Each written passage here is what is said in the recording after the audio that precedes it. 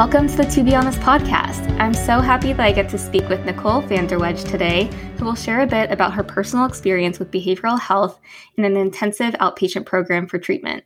We'll also speak about her friend who died by suicide and the impact that had on her. Nikkole currently works as a sales associate at an arts and crafts store and thoroughly enjoys arts and crafts herself, as well as hiking, swimming, yoga, and vegan food. So welcome to the podcast, Nikkole. Thank you. Yeah, thanks for being here. Before we jump into getting to know you a little bit, I like to ask every guest, to be honest, how are you doing today? To be honest, I'm a little nervous and I'm happy to be here. Yeah, totally understandable. I think I tell every guest this, but I still get nervous too, like talking to you all. Even though I don't say very much, like I'm just here to kind of like guide your story. So you're in good company because I feel like hopefully we'll like calm each other down a little bit. But I'm glad that you're excited to be here too. And yeah, I'm excited to share your story. So if you don't mind us starting with a bit about like your childhood, you've shared with me that your parents separated when you were 6 and you started to experience anxiety and depression shortly after that. So do you mind sharing a bit more about that time in your life in general and kind of what you remember, like what's going through your head and your thoughts and feelings around that? It was pretty sad when my parents separated. I moved out of state away from my dad. So I moved with my mom, and I just remember feeling like my dad didn't love me anymore. And like as a kid, I didn't realize there was a lot of other factors at play. Yeah, when I moved from my home, like where I was born and raised and where I grew up, that's where all my childhood memories were made. So when I moved here to the Bay Area, I kind of felt like I didn't really have a home anymore. And that was pretty hard. Yeah, definitely. I can imagine at that age too, when you're so young and you're like still trying. I feel like at that age you're either in kindergarten or first grade or so. So you're like still trying to figure out like trying to make friends and then having to kind of uproot things. It sounds like kind of start over. Sounds pretty difficult. And then kind of fast forward to 18 years old when your symptoms became a bit more unmanageable. Do you mind talking about like what kind of triggered the increase in severity of your symptoms? It's a pretty heavy topic, but when my great-grandmother passed away, it was very challenging. And just, I was in a really dark place. And that's kind of when I noticed the depression was really intense. Like I struggled with depression and anxiety for a good chunk of my life before 18. But then when that event happened, I was not really prepared for that. Yeah, definitely. What was your relationship with your great grandma like? It was beautiful. I always say that like my great grandmother taught me about pure selfless love and completely changed my life and who I am as a person. And I'm very, very thankful for that, even though it was excruciatingly challenging. We would share stories with each other, we'd go through photo albums together. She'd tell me all about like her high school years, and I would be able to cook her meals and paint her nails. And it was just a very caring companionship. Yeah, that's beautiful. I love that. I feel like a lot of times when we're young, we like want to separate ourselves from our elders, but I love that you took the time to like get to know her and understand her and that she taught you so much. That's such a beautiful story. I know that it sounds like you're kind of her caretaker. What was it like being a caretaker at a young age of like 18? That's very young. And even before that. Yeah, I have to say at 17, it was very challenging. And, when I first started, I was very resentful because all of my friends were going out and having fun, and I was taking care of someone every day. And over time, I learned to really appreciate and love that time that I got to spend with her. But it was definitely very hard watching the process of someone you love die, knowing you can't do anything about it. And it definitely really affected me as a person. But again, I'm so thankful. I hate going into like the sad parts of things, but I'm just curious, how did you grieve her loss? Like, what was that experience like for you? Anyone that has ever gone through, the grieving process, everyone knows how challenging it is. At first, I was in denial. I kind of just kept moving on with my life and didn't really face it. And then it kind of caught up with me. And that's when a lot of my mental health symptoms showed up, the depression, anxiety. Really, it was just kind of taking it one day at a time during that time. Yeah. Yeah. I imagine losing someone who is that, like, such a big piece of your life is incredibly hard. So I just commend you for getting through that process. I can't imagine how hard that was. And at a certain point, you did seek professional help. Would you mind sharing a bit about like the details of what made you decide to seek professional help, and especially within an intensive outpatient program? I couldn't really get out of bed for 3 days. And that never happened to me before. I was always a very goal-oriented person, very happy to be alive. And so to not be able to get out of bed and to like have no interest to talk to anyone was very scary. I felt very alone and hopeless, and it just felt like nothing mattered in my life anymore. And that's kind of when I decided that I really needed to get help. And I reached out to my mom, and I also reached out to an intensive outpatient program to get some support. It's great that you were able to turn to your mom in that difficult moment. I'm sure it was really hard to even approach her about that topic. Do you mind sharing a bit about the difference between like what an outpatient program looks like versus an intensive outpatient program looks like? So I'm not 100% sure on the differences. I'm guessing they're very similar. So for me, with my intensive outpatient program, it was Monday through Friday, and I would spend around 6 hours a day there going through like CBT skills and DBT skills. Yeah, I'm guessing they're pretty similar. It could be just different intensities. Outpatient might just be like twice a week versus 5 days a week for 6 hours a day. Yeah. What made you decide to go with the intensive versus outpatient? My life was really unmanageable. I was not able to take care of myself. So I really needed the intensity of that program. And honestly, that program saved my life. Yeah, that's amazing. Would you mind sharing some of the like tools that you learned while you're in the intensive outpatient program and the like big takeaways from being in that program? So I would say the mindfulness meditation, and I would say habit forming, and then learning new coping skills was what really helped me change my life. So just, practicing guided meditations when you can, and training yourself healthier options so you can take care of yourself was really important. Yeah, absolutely. Yeah, I love that you've been doing mindful meditation. I feel like that'd be so useful for really anyone's daily life, just to kind of be like grounded and centered when things get stressful. So just out of curiosity, do you have any like go-to resources that you use for meditation or anything like that? I do, yes. So I listen to this track.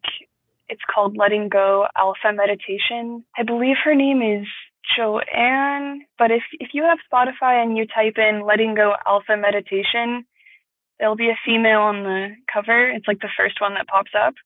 I think that one's super helpful. And also Jason, I think it's Stevenson on YouTube. That one's awesome too.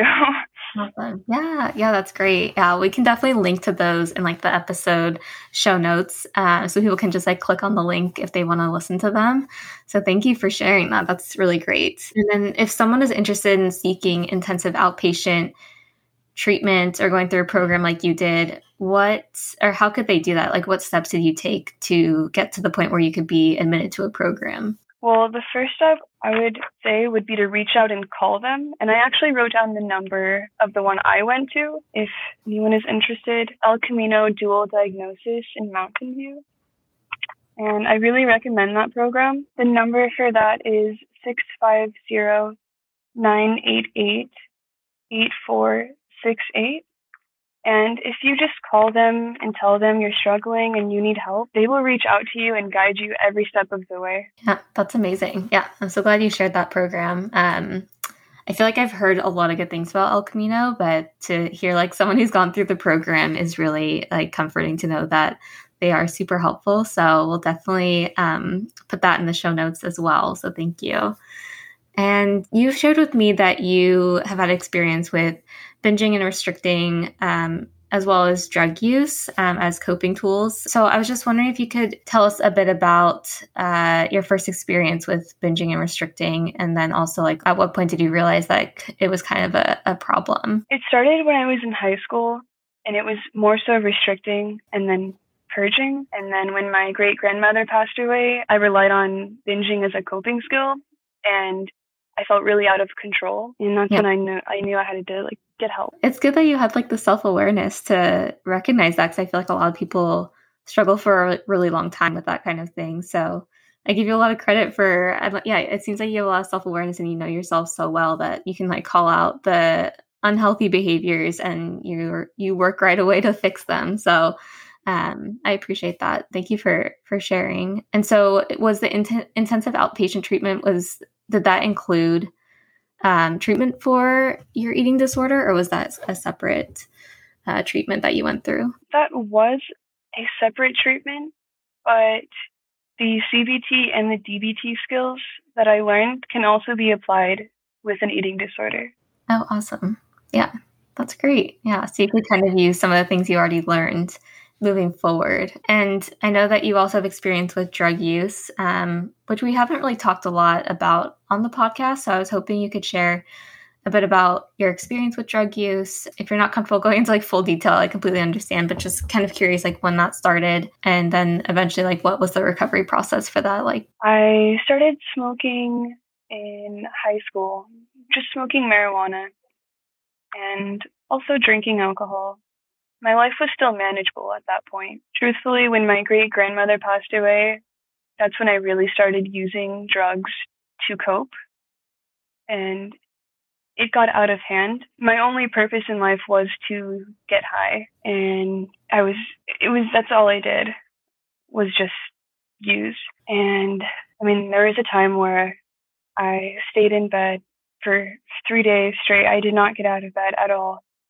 The only thing I did was just smoke and drink, and it was really scary. And for the recovery process, I'm still in recovery, and the way I deal with it is just taking it day by day. And also having supportive people who care about you is really important too. I know this is really heavy stuff, so thank you for giving me a platform to talk about this. Yeah, absolutely. Yeah, thank you for being willing to share. I think it's pretty incredible that you are so open about it. I do want to touch on your support network, because it seems like that's a huge part of your recovery. And I know you mentioned your mom, but are there other people in your support network who have helped you to get to where you are today? Definitely.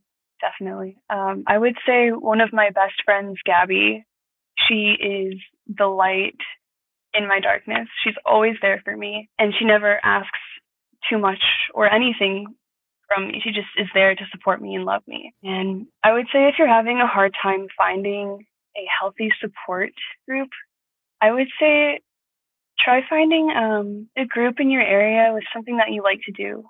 Like, like a paint night, or if you like running, find a free running club, and you can find some people there, make some new friends. Yeah, I love that advice. How did you and Gabby meet? So we actually met in 7th grade. So we've been best friends for over I think it's 10 years now. I love the way you like light up when you talk about her. So I think that's so beautiful. I love hearing about people's friendships. So thank you for sharing about yours and how special it is to you.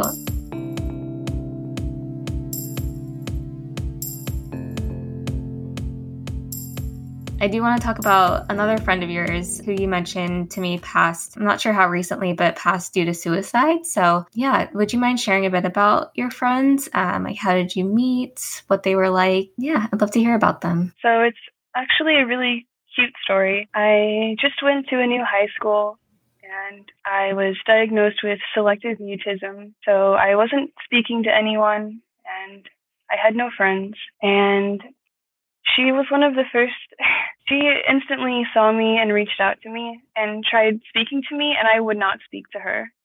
So what she did is she started passing me notes, and she made sure that I had a friend. She was very caring and kind and compassionate, and just always had your back. That's so amazing that she was so persistent. Like she knew that she wanted to be your friend. She really was. At first, I was a little irritated, like, come on, I just want to be alone. I'm assuming you eventually talked to her once you felt comfortable. I did. She's the one who brought me out of my shell. It's so nice when, yeah, not that this is the same, but I'm a quiet person. And so like when I feel like I am attracted to friends that are louder just because they do help bring me out of my shell too. So I totally understand that. Like you just need someone who's going to be like there no matter what, even if you're talking, even if you're not, to just be there for you. So I'm curious, like what was the grieving process like for you? And like being so close to her and yeah, just like losing a loved one, a friend at that age. It was honestly very traumatic. I had a lot of guilt. Before she passed away, we got into a fight and I said some really mean things and I never got the chance to apologize or repair that with her. So I felt very, very bad. And the grieving process for me took a very long time to go through with this one, and I still go through it. Yeah, I just had to really learn how to forgive myself and how to accept the things that I can't control. Absolutely. Yeah. That has to be so hard. Yeah. I can't imagine grieving and also trying to kind of grapple with guilt. So I can't even imagine going through that. So thank you for sharing. I'm just curious if there's anything else like you want people to know about your friends, or if there's anything you'd like want to tell your friend if they were here today. I guess if she was here, I would just want to tell her that she's needed and tell her that I'm sorry and also that I forgive her. You know, it's okay. And I would just honestly want to give her a hug.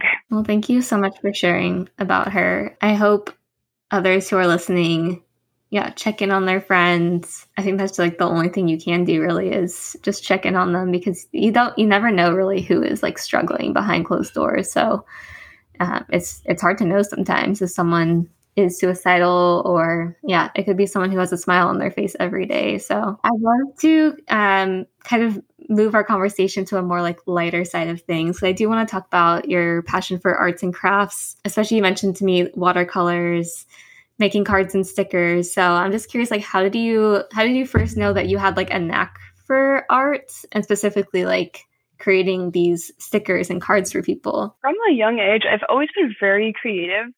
Like I would just like come up with little poems and share them with my family. From a very young age, I would say from like 6, I started doing that.